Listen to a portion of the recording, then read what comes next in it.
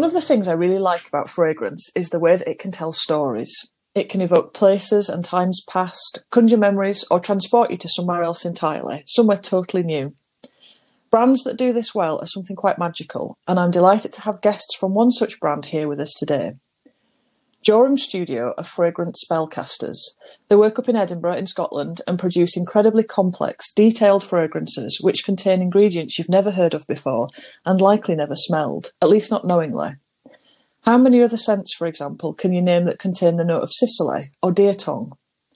So let's meet them then. Joining us today are Chloe Mullen and Euan McCall from Jorum Studios. Hi there, guys. Hi. Hi. Thank you so much for being here. So I wondered if we could start by just getting you to describe your fragrance journey for us. Like, where did it start and how did your brand evolve? Well, for me, it started when I was quite young, which is somewhat unusual. Probably not so much as time progresses, where people are being exposed to perfumery more at a younger age. But for me, I was always interested in cosmetics, and fragrance was probably the biggest pull, because it's mystical, it's magical, it's intangible. So as soon as I could, I started working in the perfume industry, sales, management, MPD, whilst at the same time undertaking perfumery training, both formally and informally, before eventually setting up Jorum Laboratories over a decade ago as a way to provide services to clients who are looking to venture out into the world of perfumery with their own products or projects. And Chloe comes from a similar but slightly different background, I suppose. Yeah, I mean, I came to it quite late.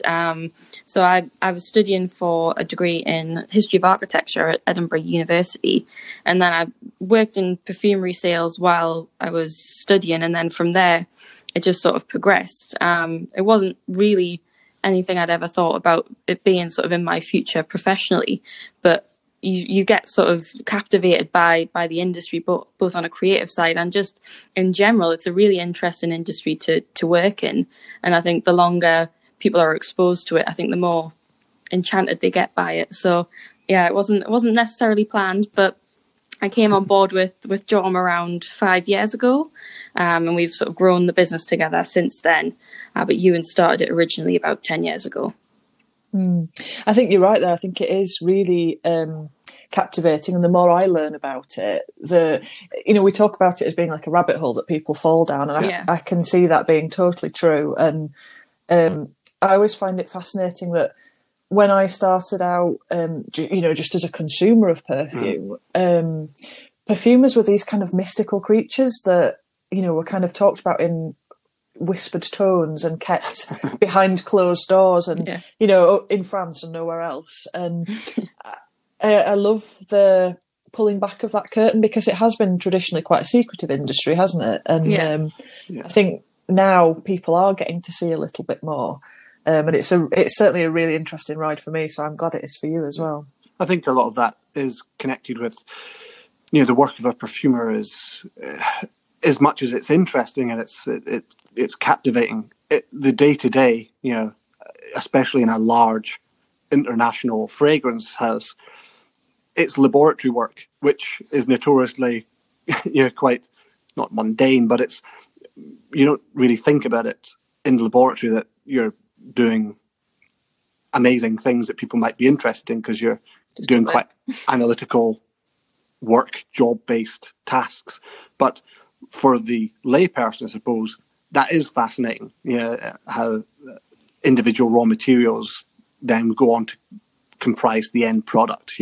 And how individual materials, when combined, smell so vastly different to how they do in isolation. So you can see why people are interested at an almost geeky level, but then you can also see why perfumers or the industry itself has never really shouted too loudly, because it's just part of the job in some way. Yeah, no, that's really interesting.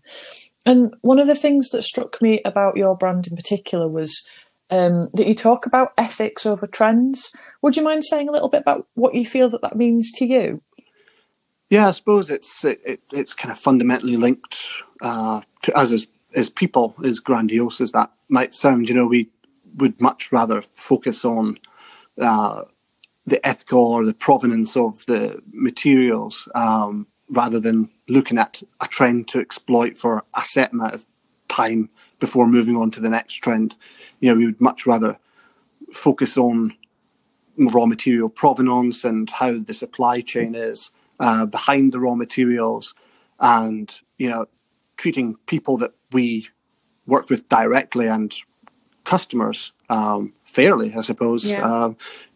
At the end of the day, that's kind of what drives us and what we are as consumers. We look for products whereby it's almost a celebration of the product and the industry, whatever that may be, rather than just saying, it's this X, Y, or Z trend. We as consumers, as people, aren't really interested in trends.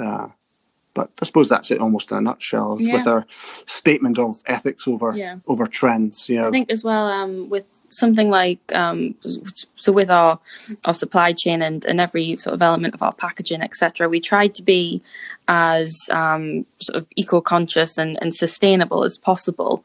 But we didn't want to necessarily make that a big mission statement with Jorum Studio, mainly just because we feel it's something that everyone should be doing fundamentally. And if you shout about it too loudly, there is a tendency that it becomes almost like a USP, when to us it should be something everyone's doing. So again, that sort of links back to our idea that it's just general ethics over anything that's too trend driven in that sense. That makes perfect sense. Yeah, thank you.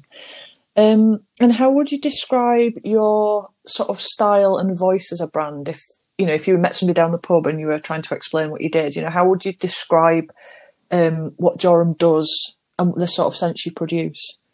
That's a good question. I suppose, like our style is probably eclectic. Is probably how we would describe it. But always with a dedication to quality and craftsmanship. And for us, again, as almost arrogant as it sounds, we're always trying to push and innovate because it keeps us interested. Because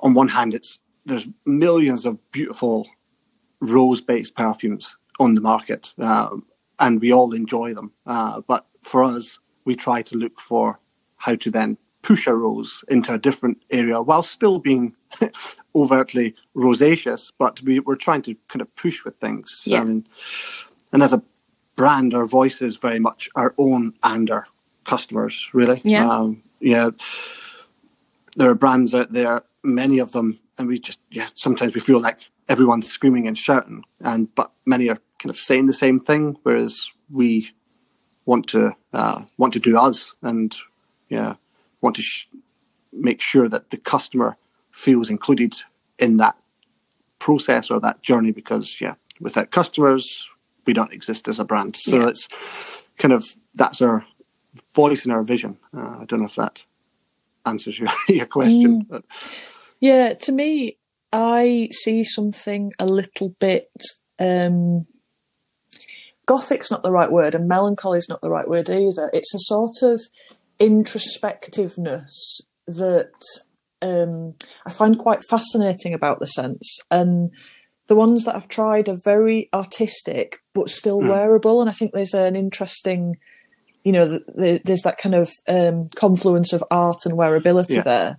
Yeah. And I think that's a really tricky line to walk, making something that is true to you and your customers, but that is still elegant and, will still make you feel good when you put it on.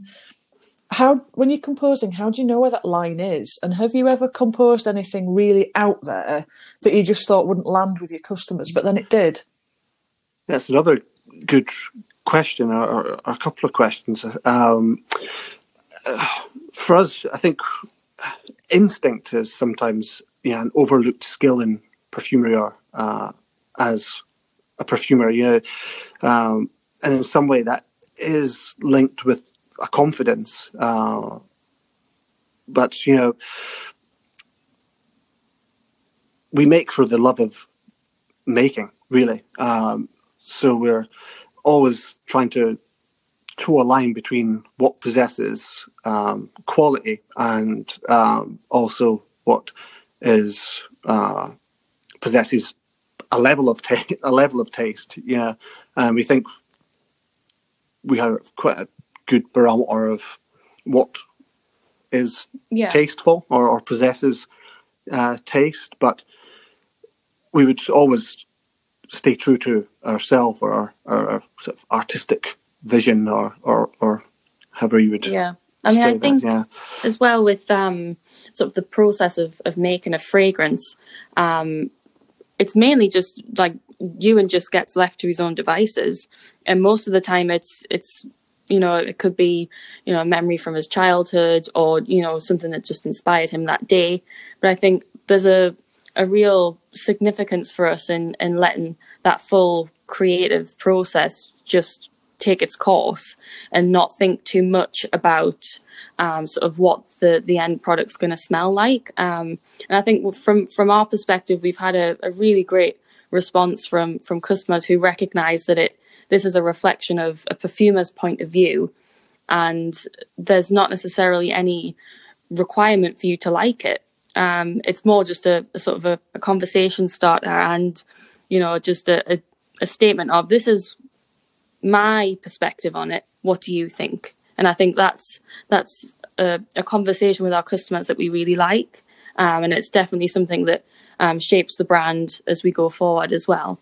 I think to add to that, a lot of our experiences as it transpires are also shared experiences that our customers or wearers or people who engage with the perfumes, there might not be a direct shared experience, because some of them are perhaps a little bit more personal from my particular childhood, but it's always interesting and lovely, really, to hear how many people are from all different areas of the world as we kind of expand this project. Also come back and say, no, that reminds me of my childhood as well, and I'm in Lithuania or South America somewhere, but not quite as bucolic as maybe the Scottish interpretation. It's maybe there's just some form of shared experience going on, which is fascinating, really, in some ways.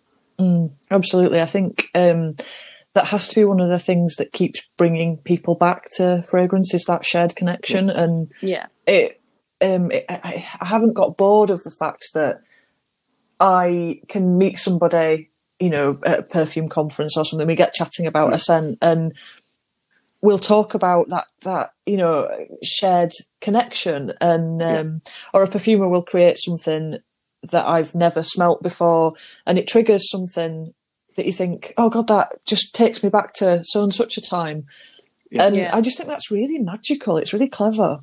I do think almost increasingly, whether it's always been there, but I think the more discussion and the more exposure people have, and probably a lot of falling down that rabbit hole, the more we talk more freely between ourselves, that we start to learn that from different walks of life, different cultures and different geographical locations, we do have almost a shared or connected humanity. That our childhood growing up in rural parts of the UK is probably not too dissimilar to growing up in rural parts of Italy or the south of France or somewhere else, which is really interesting for us, that as time goes on, we start to unravel this shared connectedness, which is really nice. Yeah, it's really nice, and it's incredibly powerful, I think, as well.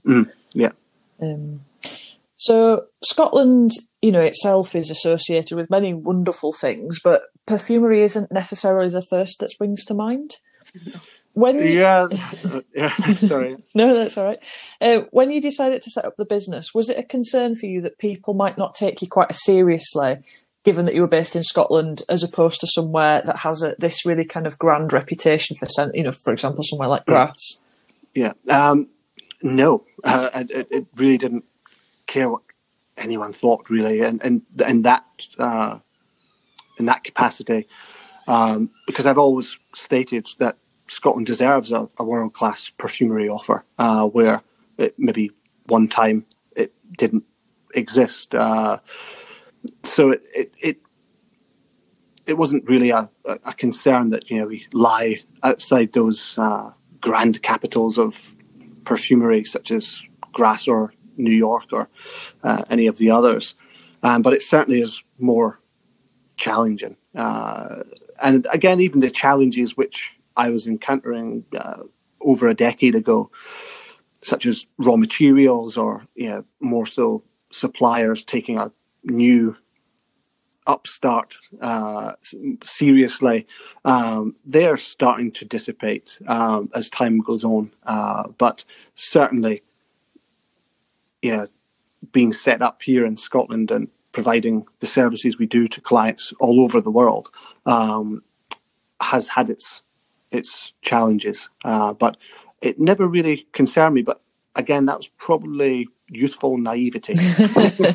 It really just, I didn't think. I thought, oh no, of course you can just set up a fragrance formulation and manufacturing business in Scotland, and why shouldn't you? Which I still stand by, but it certainly provided a hell of a lot of stress, which would have been negated if we'd set up in Grasse for sure, or even down in London.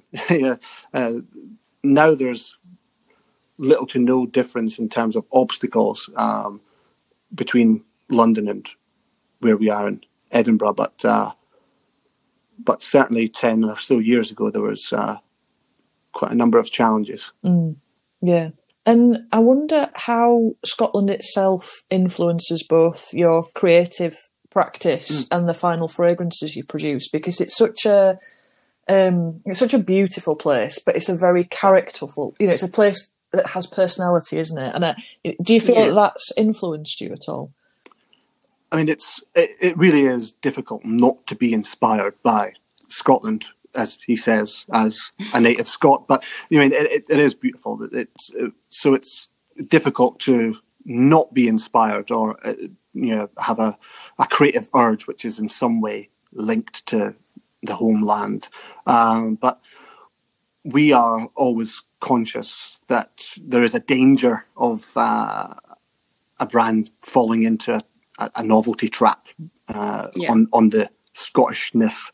But it certainly influences us and the end perfumes inherently. But we don't want to necessarily look at it from the landscape porn direction as much as it's beautiful, and it is hard not to be inspired by. There's our perspective from a Scottish angle is actually probably more so geared towards pioneers and innovation, and the great Scottish minds of the last 100 or 200 years who have been at the forefront of global innovation in medicines, manufacturing, architecture, science, art. So we come from more from that angle, I suppose. Yeah, that's great. And when you're creating a fragrance, what's your creative process like? How do you go about generating the ideas for the scents? And how do you know, or maybe you don't know until the final perfume, but how do you know this is a good idea, this one's got legs and this one maybe hasn't? Yeah, that's a good question. And I mean, our creative process for our self-directed works through Jorum Studio, we generate all the concepts. It's usually inspired by an experience, how to recreate that experience aromatically with raw materials. Often it could be a raw material itself used as a jumping off point, we'll have discussions between ourselves. What can we do with a new aromatic? How can we push the limits of this or that material? Or how can we emphasize the beauty of these materials? But beyond the perfumery-specific elements, we tend to use a lot of mixed media to shape the development. Chloe's always putting together mood boards, music, references from other cultures, images, fabric, other crafts, processes. Yeah, food is a big inspiration as well. I think you sort of find inspiration wherever you are, and it's just how you sort of jump on that and either react instinctively or sort of bank that idea for a later stage. We try to keep the creative process quite organic, so we never sort of have a timeline of, okay, we need to make a fragrance for a launch in summer or anything like that. We kind of just try and keep it as fluid as possible so that the fragrance itself kind of comes about naturally and it doesn't feel too forced. Again, that goes back to just sort of letting Euan do what he wants, really. It usually starts, when it comes to the materials as a jumping off point, it usually starts with a shipment of new raw materials that Euan's procured, and then me wandering into the studio and he says, have a smell of this, without telling me much else about what it is or what I'm about to smell. Sometimes it smells great, sometimes it smells a little bit rotten. and at that point we think, oh, what can we do with that to make it more interesting, or that's a great material, how do we emphasize that and sort of translate that joy of discovery of a new raw material into a new fragrance, and sort of see where that takes us. And that process is shared, but it's quite different if we're working on client works. If a client comes to us, usually that client will have a fully formed brief, an idea, or they've done quite deep dives on a demographic or a particular expansion of their current portfolio that they want to investigate further. So we will still input our creative flair in terms of what we would interpret the brief as, but usually it's been furnished a fully formed concept and brief and then said, how would you interpret that as a perfume? And then that development goes on and sometimes keeps going on for quite a long time, because they're trying to achieve almost set goals, or they at least have a goal in mind. Whereas for ourselves, being self-directed, we're quite confident in that if we have an idea for something, we can execute it quite efficiently, because it's coming from our mind, and our discussions may say, we can do X, Y, and Z, and turn that concept around. Whereas with a client, you're trying to meet their expectations and goals, and that's a bit of a dance sometimes. You're back and forward quite a bit. And sometimes I always think of it as musicians. I was surrounded by very talented, virtuosic musicians growing up, and I was always told that a musician hits the height of their skill set and then continues to progress and develop. Once whatever they hear in their mind or in their ear, they can then fluently translate that on their chosen instrument, and that's kind of what we try to do through Jorum Studios. If we want to execute a smell, we'll be able to turn that round efficiently and effectively, relatively quickly, because we don't have all the external pressures of what a client would have. Which leads me on really quite nicely, actually, to my next question, which is, which of your creations was it the hardest to complete to your satisfaction, and why do you think that was? I think, without a doubt, Trimeris, our perfume Trimeris, was easily over 3 years in the making, and that's not just 3 years because it was started and shelved and then we went back to it 10 months later. We were working on Trimeris almost on a weekly basis, but more furiously, I suppose you would maybe say, in the winter months over a 3-year period. And I don't know, for us, there is so many great and beautiful and landmark orris or iris perfumes on the market. And, there's more than 2 handfuls of really exceptional orris perfumes. We could sit and list so many of them.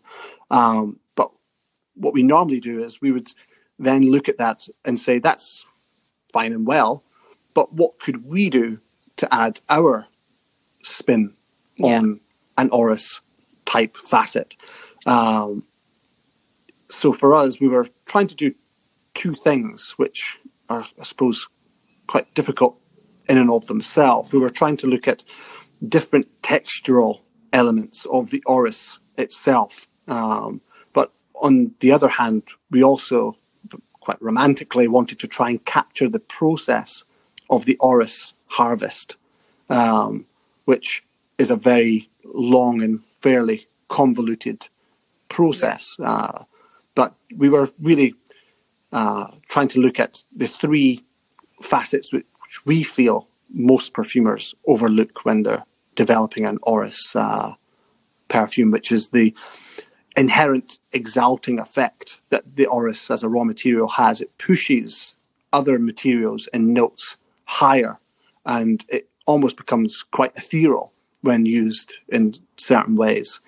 And then we also wanted to look at the effervescent or the naturally fizzy, near fermented even quality of the orris, and then also the slightly acidic character as well. When you smell real high quality orris, it has all of those near textbook facets that many perfumers like to highlight or put center stage. It's powdery, it's soft, it's musky, it's slightly vegetal, it has a chocolatey element, it has all of those descriptive words, but it also has these inherent properties that actually add almost like a function to the fragrance by pushing other materials in certain directions, and it has this odd, slightly fermented quality to it, as well as that acidic character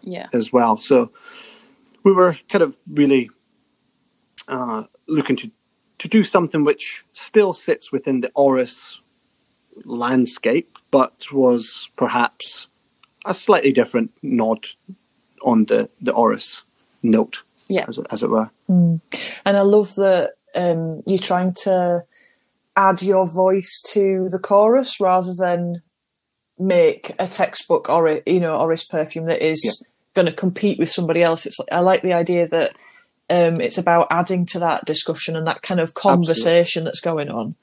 Exactly. Because there is, so many beautiful orris perfumes out there, as well as other, noble notes in the perfumer's palette. But I one that always stands out, which I suppose it smells nothing like Trimmerous, but I sampled a perfume from a company, Masque Milano, called Latessa, and that was the first time that it was almost like 2 sparks in my mind. It was almost like the perfumer who formulated that perfume, Luca Maffei, had also found what I had been working on, which was this slightly fermented beer, hoppy element, which I had been working on for quite a long time. And then when I tried Latessa, I thought, excellent, someone else is also working on an orris in that slightly weird, fermented, fizzy element initially. And I thought, great, the conversation has started. Yeah. But there's so many.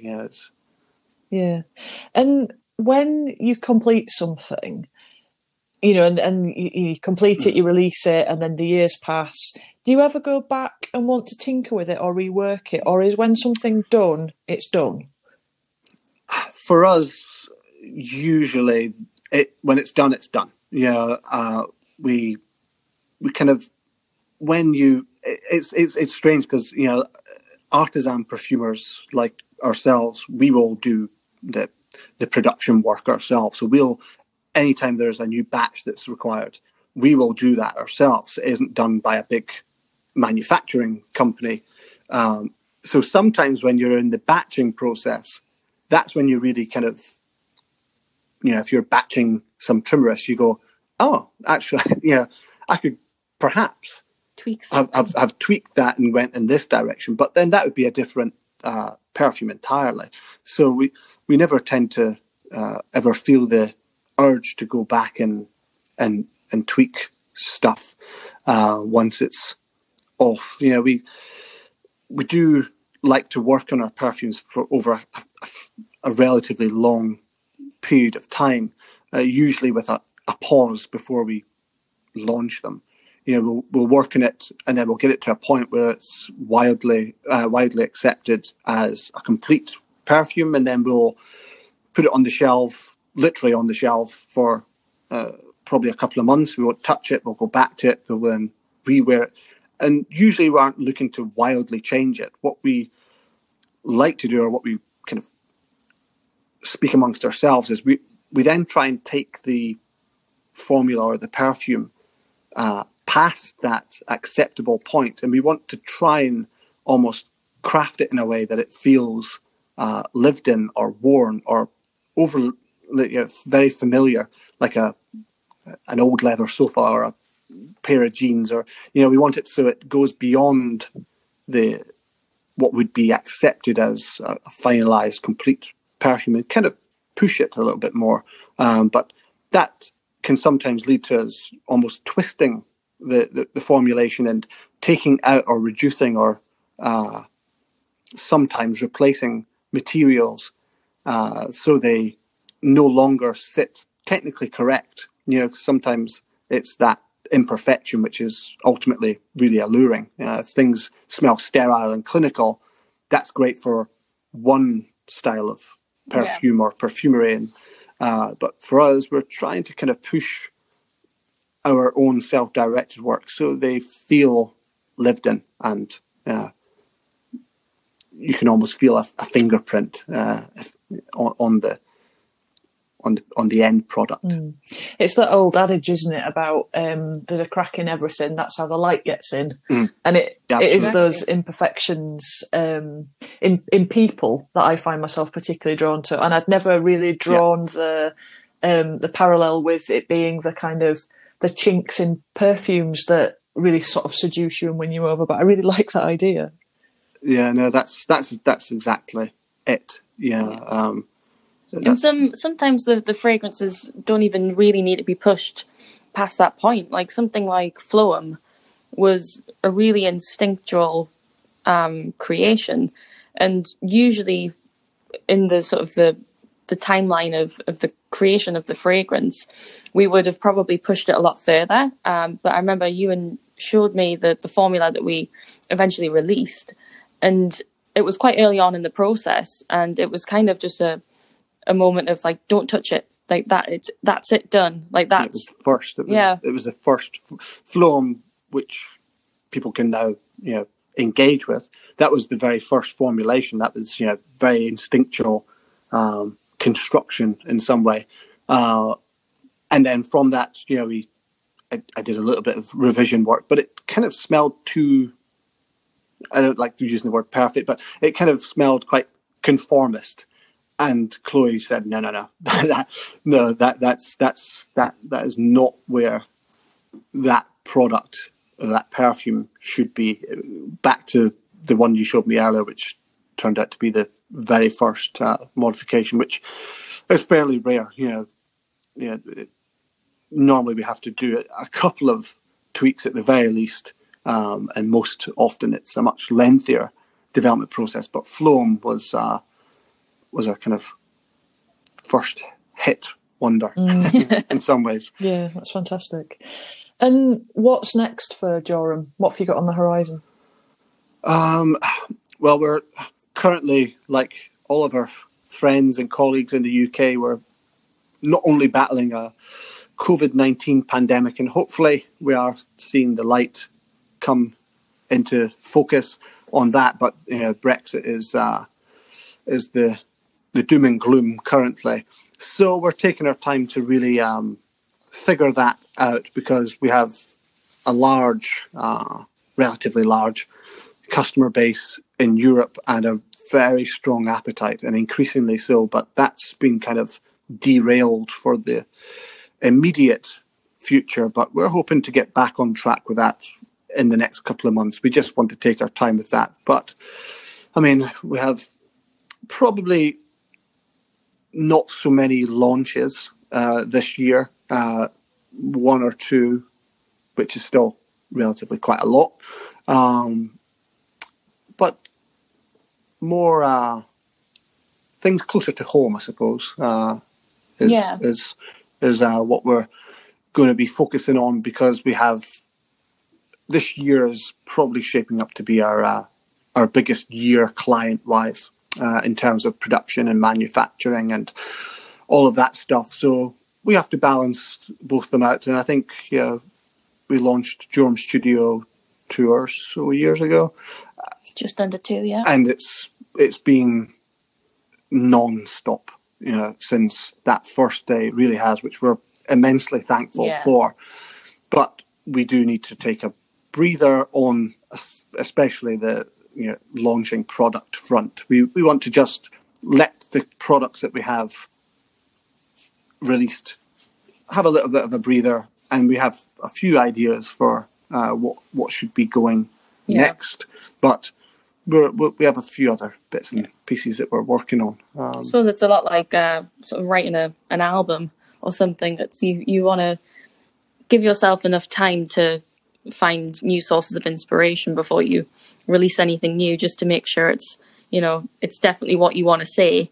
So we're just sort of taking our time, feeling out sort of different routes, different mood boards, and seeing what we think is the next one to go with, really. But yeah, everything sort of every day is a creative process, so we're sort of slowly enjoying it a bit more and trying to savor those slower times and sort of just taking it all in. Yeah, no, that sounds very sensible. So that's the end of my kind of formal questions, but I have some quickfire questions, if you wouldn't mind indulging me, please. And to both of you. So if you want to answer one after each other, that might be the best way, or I can run through them all for one of you and then run through them all for the other. But let's see how they go. So what's your favourite smell? Chloe? Oh, hot tarmac. Me, probably my dog's feet. Oh, yeah.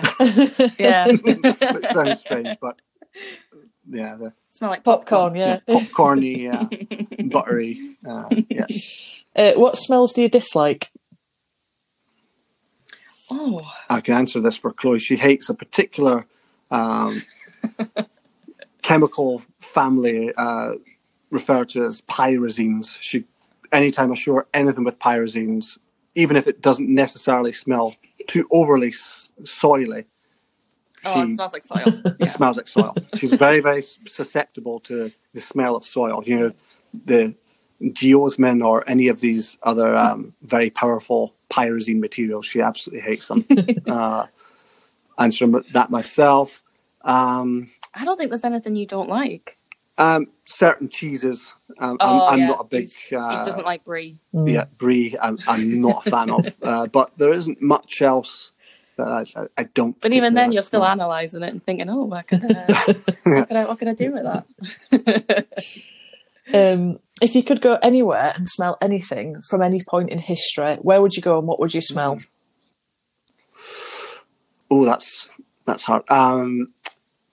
Probably, I don't know. I remember, so we did an Instagram sort of quiz thing, and sort of asked people to sort of describe a smell that they wanted to recreate. And there was a customer called Katie who described a cave I think it was in Jordan, and it basically in the cave it's after hundreds of centuries it had sort of taken in the smell of like orange oil, And I think sort of going back to a time when sort of essential oils were used in such a different way, but going back to those places now and seeing how they still smell of that, I think that's definitely something that's on the to-do list to go and check out for sure. I always like probably overly industrial smells. Yeah, I think Victorian shipyards must have been a fantastic place for people who like industrial smells of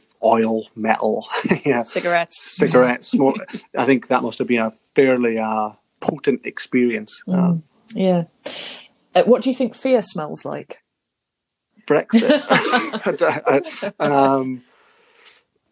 Good one. Actually, our dog, when if something bad happens and he gets afraid, he has a very particular smell. It's quite metallic. Yes, very metallic. Slightly, it smells warm, but it's almost like, I don't know, like burning tires kind of as well. It's almost like lots of like hormones, kind of going into overdrive. So we didn't intend to, but we have a very aromatic dog. I think a lot of people do.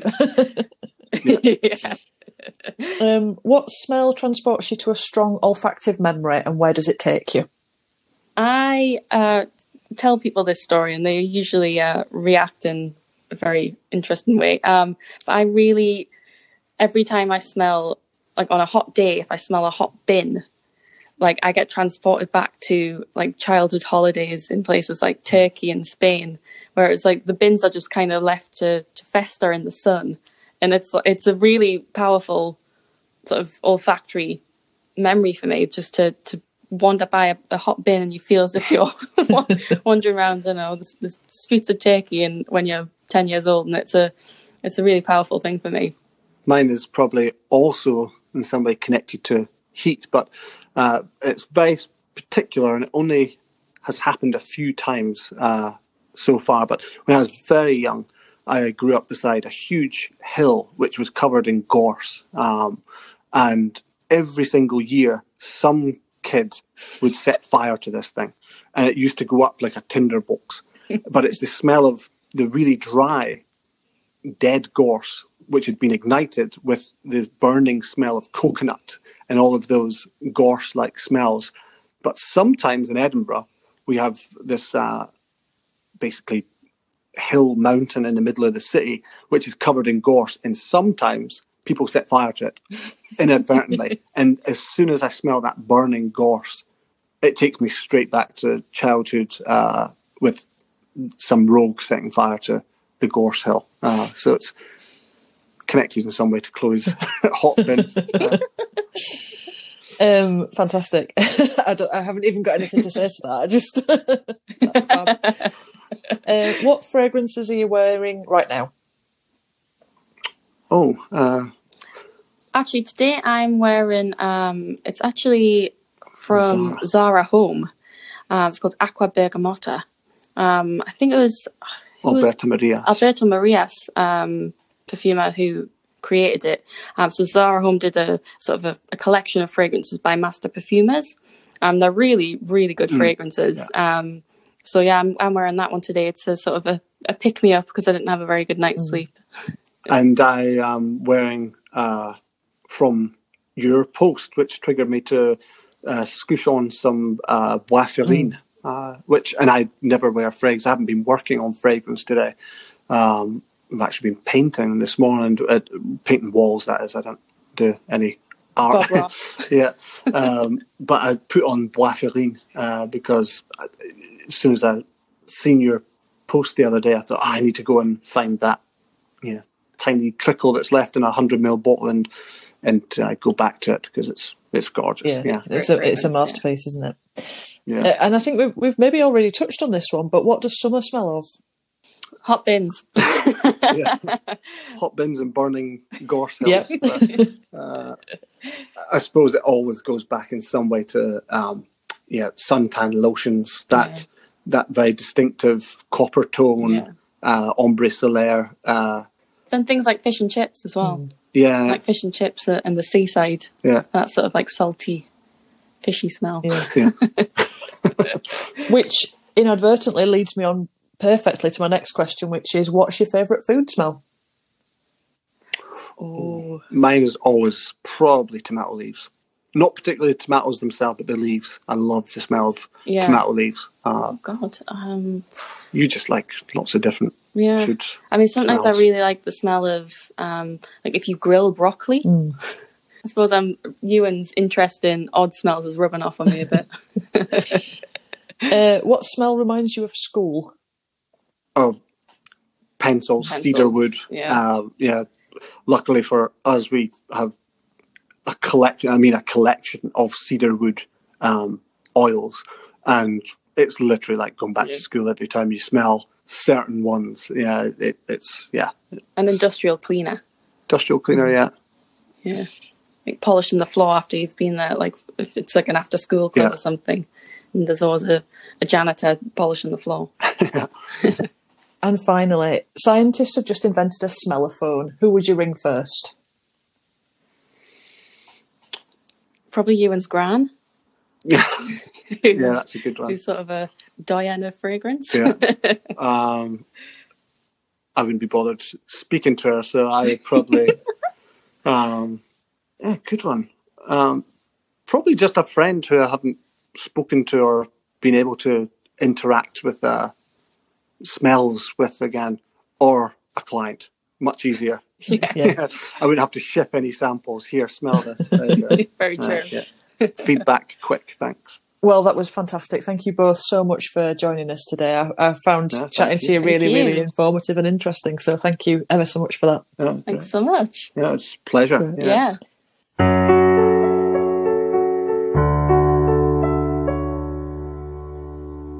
The Sniff Perfume podcast is written and produced by me, Nicola Thomas, with music by Phil Collingwood. You can find all our reviews online at the-sniff.com. We're also on Instagram at the Sniff website or Twitter with the same handle. If you'd like to support our work, please find me on Buy Me a Coffee. The web address is buymeacoffee.com/the Sniff. Our guests today were Chloe Mullen and Euan McCall from Jorum Studio. We weren't paid in cash or in kind to feature their brand or their work. Thanks very much for listening.